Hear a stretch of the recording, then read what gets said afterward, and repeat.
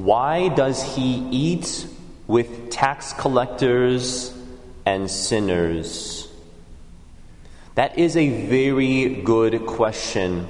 We need to understand this from the perspective of a first century Jew. Do we realize just how shocking it is? Jesus, who very intentionally chooses to eat with tax collectors. If any of you have been watching The Chosen, they do many things very well. One of the things they do extremely well is helping us as a 21st century audience to understand just how shocking and how difficult it is for a Jew to reconcile that Jesus is willing to associate and even call among his 12 someone like Matthew. Let's try to understand this, especially for a Pharisee. I'm very sympathetic towards the Pharisees. They get a bad rap sometimes. It's always key to make distinctions, right? You can't just blanket statement, not all Pharisees are bad. In fact, we have some great ones. We've got Joseph of Arimathea. We also have Nicodemus. St. Paul himself was a former Pharisee. If we understand the Pharisees, they are all about preserving national unity and having a distinctive Jewish identity, because they see in the past how intermingling with pagan or foreign gods, how that has led to trouble for their people, right? It has led to idolatry. And so they take very specific measures to keep that distinctive Jewish identity so that they won't fall into idolatry. It makes total sense. If you look at the history of Israel, it's just this continuous falling into idolatry. So it makes perfect sense. So Pharisee, it comes from parashen, which means separated ones or consecrated ones. So it's not like they're trying to be holier than thou, but it really makes sense from this perspective. If they are trying to be good and devout Jews, one of the key ways that they do this is through the Sabbath and then ritual purity laws, right? To be able to keep a certain type of separation so that they won't risk idolatry and falling into idolatrous practices. It makes a lot of sense.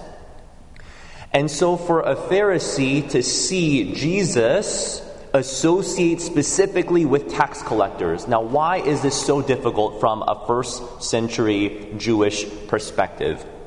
First of all, for Jews, the Romans were the oppressors, so really seen as the enemy. And so to collaborate with the oppressor, namely Rome, would be that you're just a total betrayer. And that's how tax collectors were often viewed by the Jews. For you to even consider betraying your own people by collaborating with the enemy, our oppressors, how dare you do such a despicable thing? And of course, the taxation system often lent itself to fraud and extortion, and also a lot of oppression of the poor. So for various reasons, tax collectors were just absolutely despised. The fact that Jesus wouldn't merely not despise tax collectors or hate them, but that he would call them into his intimate circle, because to eat, right, it has a very specific significance, right? In the Jewish culture, table fellowship means deep intimacy and communion, right? We kind of understand this. We tend not to just invite anyone over to our house for a meal. It's the type of people who you want to have fellowship with. Well, for the Jews, it was in the deepest sense to have table fellowship with someone. So for Jesus to very intentionally enter into communion in this gesture of table fellowship, it's absolutely shocking. One of the things we need to understand is that Jesus does a lot of shocking things. A lot of things that makes it very difficult for us to understand. And this is why it's not enough merely to be a good thinker or a logician, and we can fall into trouble. Being a Christian, it really requires this continual conversion of the mind. we hear Jesus, right, his very first words in the gospel are repent and believe in the gospel. Repent, metanoia in Greek. And often, when we hear about conversion, we understand, okay, a conversion of our lifestyle, conversions to a better way of living our moral life. But that Greek connotation, and as St. Paul emphasizes in his letters, it begins with the conversion of the mind, of a conversion of a way of thinking, of the way that I feel like I see reality. And you see that if we aren't willing to allow Jesus to just kind of wreak havoc on a lot of the ways that we think, this can pose an obstacle to our following Jesus.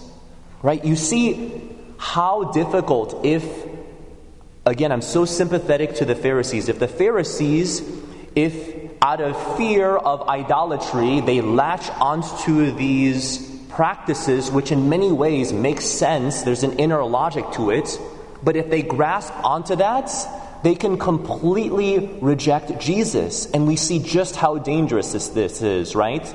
To be only trapped within our own inner logic. Consider the own inner logic, not capital T, small t tradition of Lucifer. Lucifer, right, reportedly said, I will not serve, non serviam. And apparently, theology has it in its tradition that the specific reason why he remarked, where he put his foot down and he refused to abide by God, is that the plan of salvation was revealed to him, and that the second person of the Trinity would take on a human nature.